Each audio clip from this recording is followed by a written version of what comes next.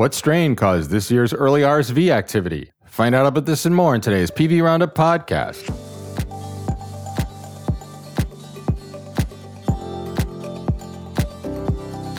We'd like to hear from you. Are you a doctor, nurse, pharmacist, or other medical professional with a great journey to medicine story? Tell us your story of how you got started in a medical career for an opportunity to be featured on the podcast. Send an audio recording of up to 4 minutes of your journey to medicine story and include your name, degree, specialty, practice setting, and location. You can also submit a text version of your story and we can read it for you. Email your story to us at editorial@pvroundup.com for a chance to be featured on a future episode. I'm your host, Senior VP Medical Director Dr. Tim Wright, coming to you once again from the Pioneer Valley in Western Massachusetts. Here are today's stories. An unusually early surge in RSV disease occurred in the United States in the autumn of 2022, the causes of which were unknown.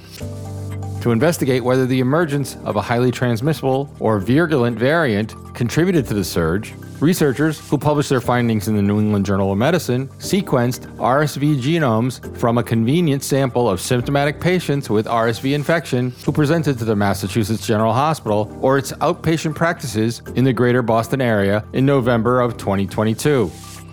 Their findings suggest the 2022 RSV surge in the United States consisted of numerous pre-existing viral lineages, many of which were shared between geographically disparate areas and are inconsistent with the emergence of a single, highly transmissible RSV lineage as the cause of the surge.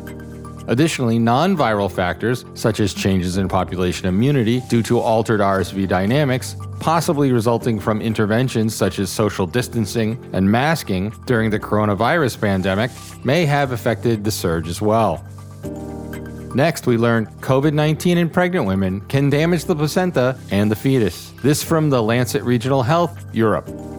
SARS-CoV-2 infections in pregnancy can lead to placental lesions based on vascular events, which can be well visualized on prenatal MRI, with pre-Omicron variants causing a greater damage than Omicron sublineages in this regard.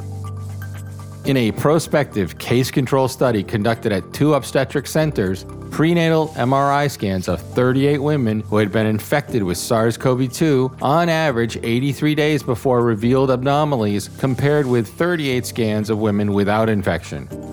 Placentas in the pre-Omicron group, 52.6%, were significantly thickened and showed significantly more frequent lobules and hemorrhages than women infected with the Omicron variant. Fetal growth restriction was observed in 25% in the pre-Omicron group.